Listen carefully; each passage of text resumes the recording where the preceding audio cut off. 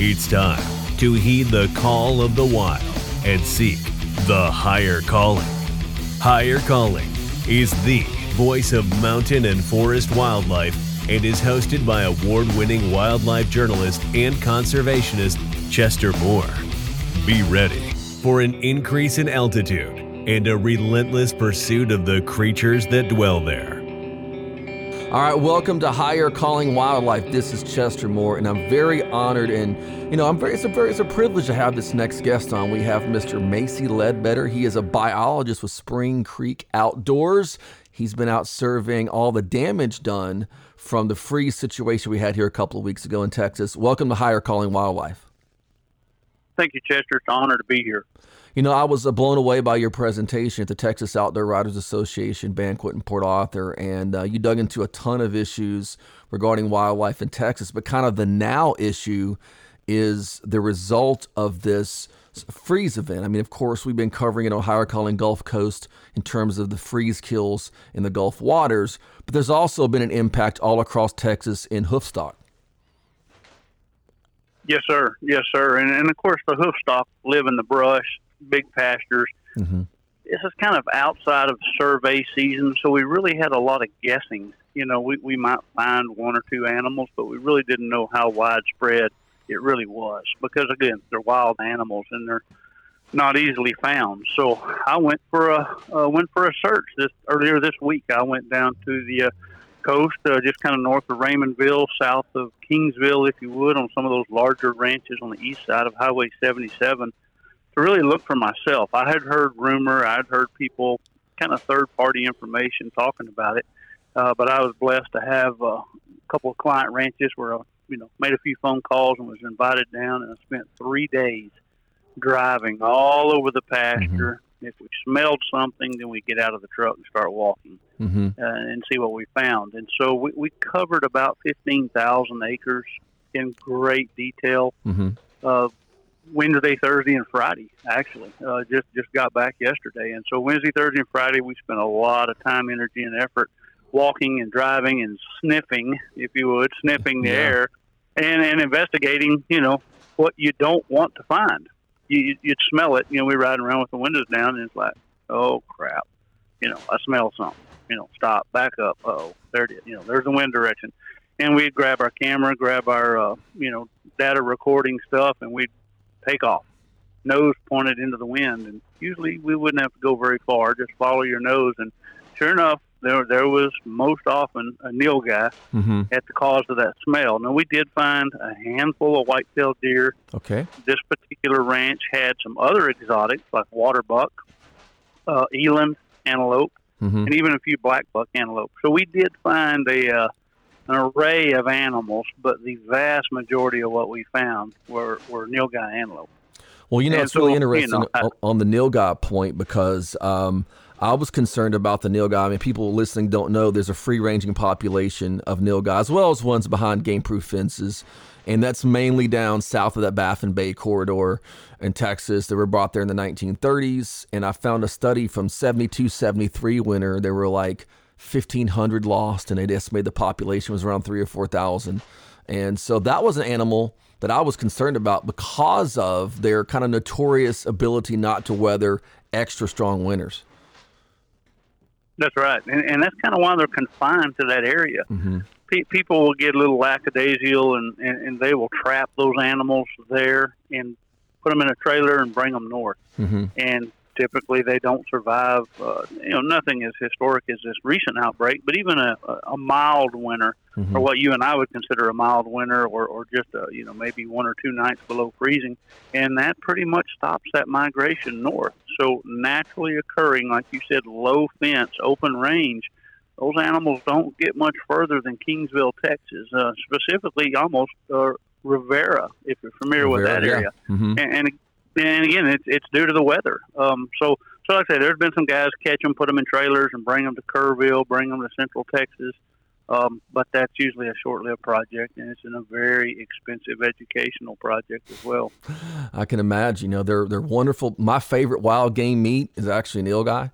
I think it's a really fine meat, and they're very popular for that. A cool animal to hunt and a unique animal. And it's always fascinating to me, like there must be that weather thing, because you think an animal that's been as successful as it has, where it is, would have already gone much, much further, like Aldad have and, all these other animals, but confined down there. So with this historical freeze, what kind of damage do you think you've seen done in terms of proportion of the population?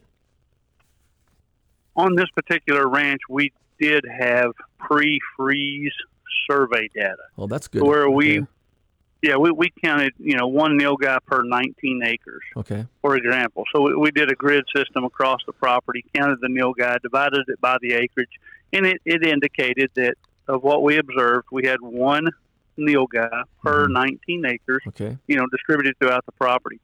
And so we had that population data. And then we spent, again, the 3 days looking and counting dead animals. And so we estimated, to the best of our ability, we lost about 8% of that population. Mm-hmm. Now, again, I know we didn't find every animal, but, sure, but we did cover that acreage very, very thorough, and we used the wind and, the observing scavenger birds at great distances with binoculars. So, again, I know we didn't see every one, but I really... According to the math, according to the data, it was 8%.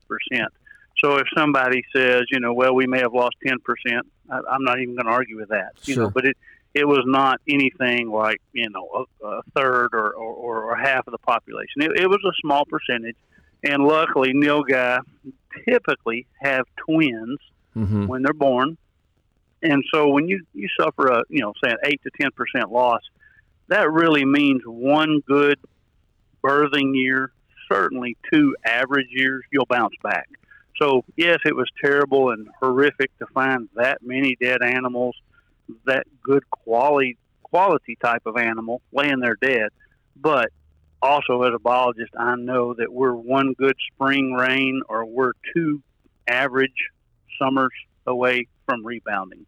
So that's the light at the end of the tunnel. Sure. That's the silver lining, if you would. So die-offs are terrible to witness and document, but luckily at an 8 to 10% impact, they're going to bounce right back. A lot of pictures circulating on the internet of like truckloads of axis deer, a lot of black buck antelope shown. And you and I had a discussion at the TOWA conference that some of these particular situations could be where maybe they're in pastures and stuff like that. Is the cover and the management of any of these properties a factor in mortality in something like this? Oh, yes, sir. It's a huge factor. So any of these animals, whether it be the Nilgai or the axis or the black buck or the aoudad or even the white-tailed deer, if they went into this historic freeze event in a stressed or nutritionally challenged condition, then obviously they showed up with a disadvantage. Okay. And then so physically they were disadvantaged because maybe it was too much competition, not enough nutrition.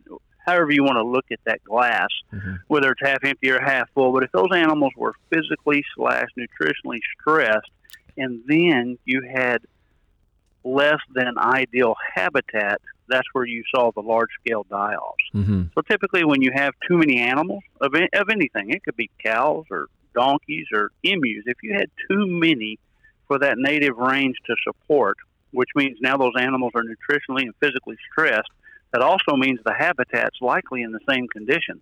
So stressed habitat and stressed animals with a record-setting Arctic cold front blast never ends well. So obviously on those properties that, again, had too many animals or they had stressed habitat, we saw a greater impact of the die-off. Yeah, that makes perfect sense, because of, this time of year stressful on animals anyway. So being able to have the right nutrition, supplemental feeding, some of those kind of things, and good cover would make sense in a really heavy winter event, Out of curiosity, any of your surveys, I know obviously probably weren't any down in the Kingsville area around there, but have you heard in the hill country of any aoudad dying in this?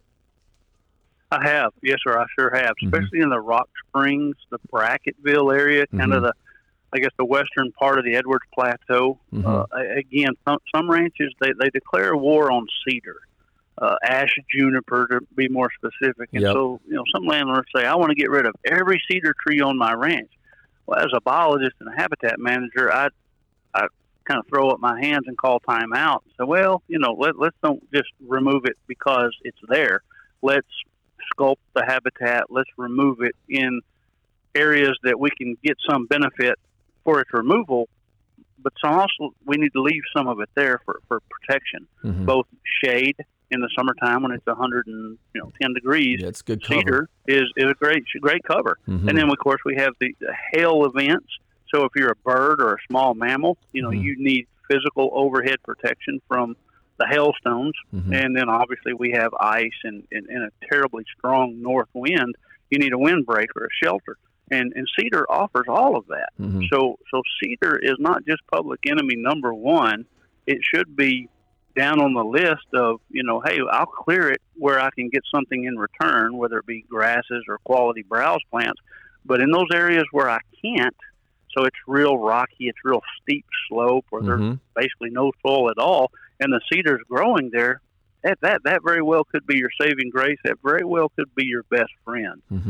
And of the Nilgai that we saw this week that were dead, every one of them, Chester, were on the south side of either a thicket, a brush mont, or clump of, let's just say, tall standing grass.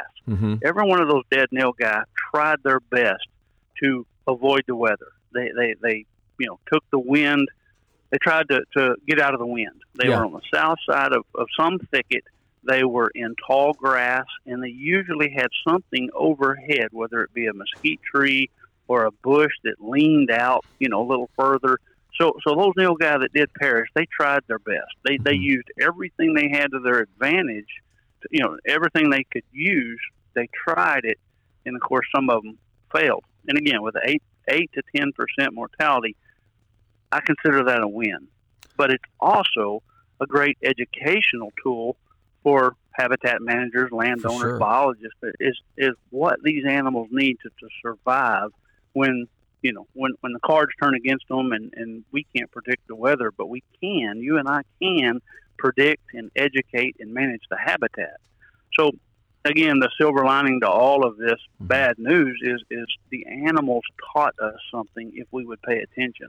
They showed us what they needed when the chips got down. Yeah. So again, going back to cedar trees in the hill country, just to clear cedar is not advisable. These animals need shade, they need shelter, they need a windbreak, and they need cover. And I can't think of a better plant in Central Texas that offers all of that than the cedar. For sure. Definitely better than mesquite trees in terms of cover. Absolutely. Live oak could be in there, but most of your live oaks have a browse line. Yep. So there's not a whole lot of a windbreak there. No. It's great overhead protection, from hail and wind and rain, but it doesn't offer ground level protection. That little old tree stump's pretty narrow, and so it doesn't offer much of a windbreak. But cedar offers all of that. So I'd like to encourage your listeners to reconsider, reevaluate the value of a cedar tree when there's no other alternatives. Again, like shallow soil, steep terrain, really rocky areas, you probably don't need to get in there with a bulldozer and mess that up anyway. Aesthetically, you're going to make a mess. And chances are whatever comes back is not going to be as good and valuable as a cedar tree. That's really interesting because you always heard cedar villainized so much because of how much water it taps and those kind of things. But you're right, especially in those shallow areas. I spent a lot of time out in Edwards and Real County out there in those rocky canyons and stuff. It's pretty much what you've got, And every time you go through those, you'll kick up an aoudad or an axis or something that's down in those places in the wintertime. And speaking of that, just for maybe someone's listening, maybe they have small acreage and they've never consulted a biologist on their exotics and things like that. Do you think there's sometimes kind of a mentality, hey, I've got some opportunity to buy this. I just plop up a high fence and some feeders and it's okay. Do you think habitat is sometimes neglected by the landowner? Absolutely. And unfortunately, that is correct. Yeah. They've got a brother-in-law deal. It's a firestorm sale. They've got these, quote, great deal on animals. So I'm just going to buy them because they're thinking of financial or maybe even emotional I want to go help my brother-in-law out. He's in a bind, so I'm going to buy these animals from him to help him out, with little or no consideration of, I've got to feed them, I've got to take care of them, I've got to protect them, and what additional stress those new animals are going to have on my existing population of animals and existing habitat. So unfortunately, that happens too often, and so then we learn our lesson. Maybe a year later, 6 months later, when something bad happens, or you look out there and there's now a browse line to where you kind of thought there was previously, but now you added those 10 or 15 new animals, and overnight the browse line becomes very obvious. Now you're in trouble. Once it becomes obvious to yourself that, hey, it looks like I've got too many animals, well, that ship has done sailed. When it's the signs are that obvious, then the damage has been done long ago. And unfortunately, even if you went out there and removed those surplus animals, now it's going to take longer for that habitat to bounce back. So it may have taken a couple of years to get in that poor condition, but it's going to take much, much longer for that poor condition to heal itself and recover. Yeah. And what we're hoping here in this broadcast is that maybe you would consider consulting a biologist like Macy Ledbetter here with Spring Creek Outdoors, and be able to assess your land and maybe say, hey, I had an event here, realized the habitat, nutritional part wasn't right. Let's do something different. It's always a positive. Now, I got a couple other questions about the impact we haven't talked about. I'm assuming that absolutely zero feral hogs died in this freeze. I'm not aware of any dying. So I agree with you. Unfortunately, I think you're probably right, as much as I hate to agree with that. Yeah. So, I mean, they're the last thing I think that's going to be left standing, them and the cockroaches, I agree. When the world gets leveled. When the freeze happened, we got all of a sudden pigs are in the neighborhood like that day. And I'm like, you can't kill these things, Right. They're adjusting, adapting, and overcoming. They come to the neighborhood to eat the grass or whatever. That's but it. Yeah, way back in 2011, we had just the opposite of this Arctic cold front. We had a historic drought, and so water sources basically disappeared, and plants were dying, trees were dying. It was it was the opposite, but it was a similar natural disaster, if you would. And I spent a lot of time on ranches and in helicopters and really trying to take better care of the native habitat and the native animals. And what we found is the feral hogs didn't die. The only advantage is that female, instead of having 10 to 12 little ones, she had 4 to 6. So she still reproduced. She just took better care of the ones she had. Yeah. So, when times are good, she might have 10 or 12 with the idea of, okay, I can lose a couple and still be successful. Yeah. Still end up with a baker's dozen or whatever. But in the drought, she didn't have 10 or 12. She somehow elected to have 4 to 6, and she raised them all because she was able to control them and take care of the fewer.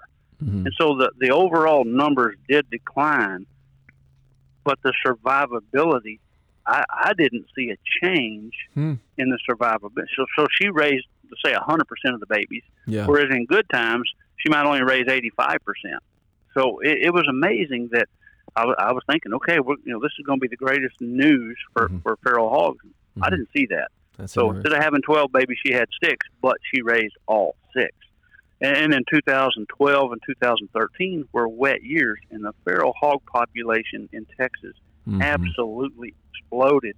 Actually, 12, 13, and 14 were good rainfall years, post drought. And a lot of people had the ability during 2011 when the ponds went dry.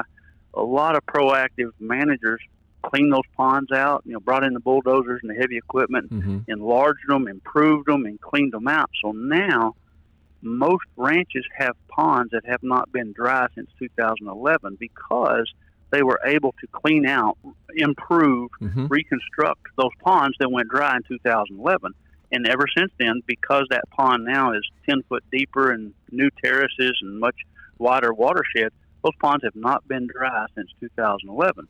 So Mama Feral Hog now has a more consistent, reliable water source that she didn't have in 2011. She had to travel. She had to scramble for water.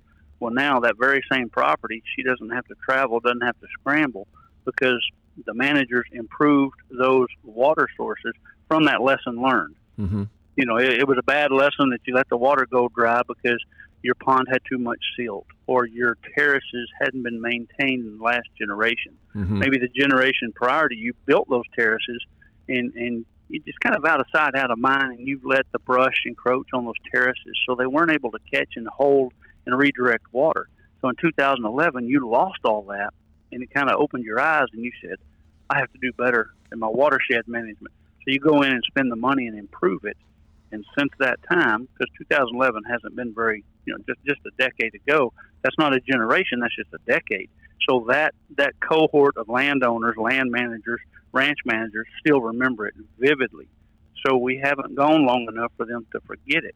But this cold weather hasn't happened ever like it had, or it hadn't happened in so long. I think the most recent big cold front was 1983. Mm-hmm. The one that killed a lot of Nilgai and also killed a lot of the citrus groves in the valley. Yeah, so from 1983 to 2021, that is a generational difference. So these things do occur in somewhat of a pattern. Mm-hmm. It may be a decade pattern, it may be a generational pattern, but like this educational moment we can get from these Nilgai of how they must have protection overhead and shade and north wind block. Man, we cannot forget those things. Even if it's a generational thing, we should document it with science, with photographs, but carry that torch to the next generation of managers and biologists and say, look what happened. Don't let your guard down. Don't let this happen to you. Don't be a 2011 casualty or a 2021 casualty. So even though one was heat related and one was cold related, it's still Mother Nature. It's still something that we as managers can't control, but we can help prevent, or we can reduce the severity of the impact. So as managers, as biologists, as talk show, as journalists, as all of the people that you and I deal with and work with, that should be a responsibility that both you personally and I personally have, is to carry that knowledge and experience to the next generation and show and tell them, don't let this sneak up on you. We've been there, done that. We've lived through it. Now don't let it happen to you. Kind of a final thing I'm curious about here is you mentioned cyclical patterns with feral hog. What about predators? Right. In a situation like this, where all of a sudden in this more stressful time of year, there's a bunch more dead stuff on the ground, a bunch of meat during a couple of weeks, a month period. Is there possible something like this could make a boom in coyote populations on properties that have no predator control? Absolutely. And that relationship is predator-prey relationship. So as the prey items go up, then 6 months later, the predator population goes up accordingly. And then same thing, as the prey items go down, then 6 months later, the predator population goes down. So it's a tail wagging the dog kind of a relationship. And so you're right. There's dead animals all over the landscape. So these predatory animals, as long as they don't mind scavenging, which none of them really do, both avian and four-legged, they're going to do quite well. And most of them are breeding right now. For example, coyotes. They're breeding right now, and so you have a smorgasbord of dead animals all over the landscape, and so they're in fine fashion. They're sitting in a good position. If you're a coyote or a scavenger, it's a buffet out there right now. So I think you're exactly correct. Even though we may have lost some smaller meso mammals, whether it be raccoons and skunks and possums, all the way down to the cotton rat and the field mice, we may have lost a lot of those. What they lost in small prey items, they picked up in scavenging opportunities from livestock and axis deer and black buck and nilgai. So I think you're exactly right. We're going to see a boom in coyote, possibly fox, possibly bobcat populations later this spring, earlier this summer, because of the abundant forage supply, meat supply that's all over the pasture. Yeah, my thoughts were, well, this is perfect. This is time coyotes are going to be breeding or getting pregnant, and healthy mamas, maybe be able to produce more young, maybe more young survive, that kind of thing. And I don't think that's people necessarily, they'll see their dead axis deer, the nilgai or whatever, but they don't think there's another side of that cycle of life out there that's taking advantage and could even be benefiting somewhat from a situation like this. Yes, sir. You're exactly correct. I agree with you. Very interesting stuff. And I tell you what, I'd love to have you back on later to talk more wildlife issues, but we appreciate this update. Thank you for your heart for wildlife and conservation and what you do. And if anyone wants to maybe get a hold of you for your services for Spring Creek Outdoors, how do they do that? Thank you, Chester. I appreciate the opportunity to be here and share with the listeners. You can find me at springcreekoutdoors.com. I'm also on Facebook and Instagram by the same name, Spring Creek Outdoors. All right. We appreciate your time, Macy. Thank you very much. Thank you. Yes, sir. You've been listening to The Higher Calling, hosted by the wildlife journalist Chester Moore. Contact him at chester@chestermoore.com. Follow him at The Chester Moore on Instagram and his blog at highercalling.net.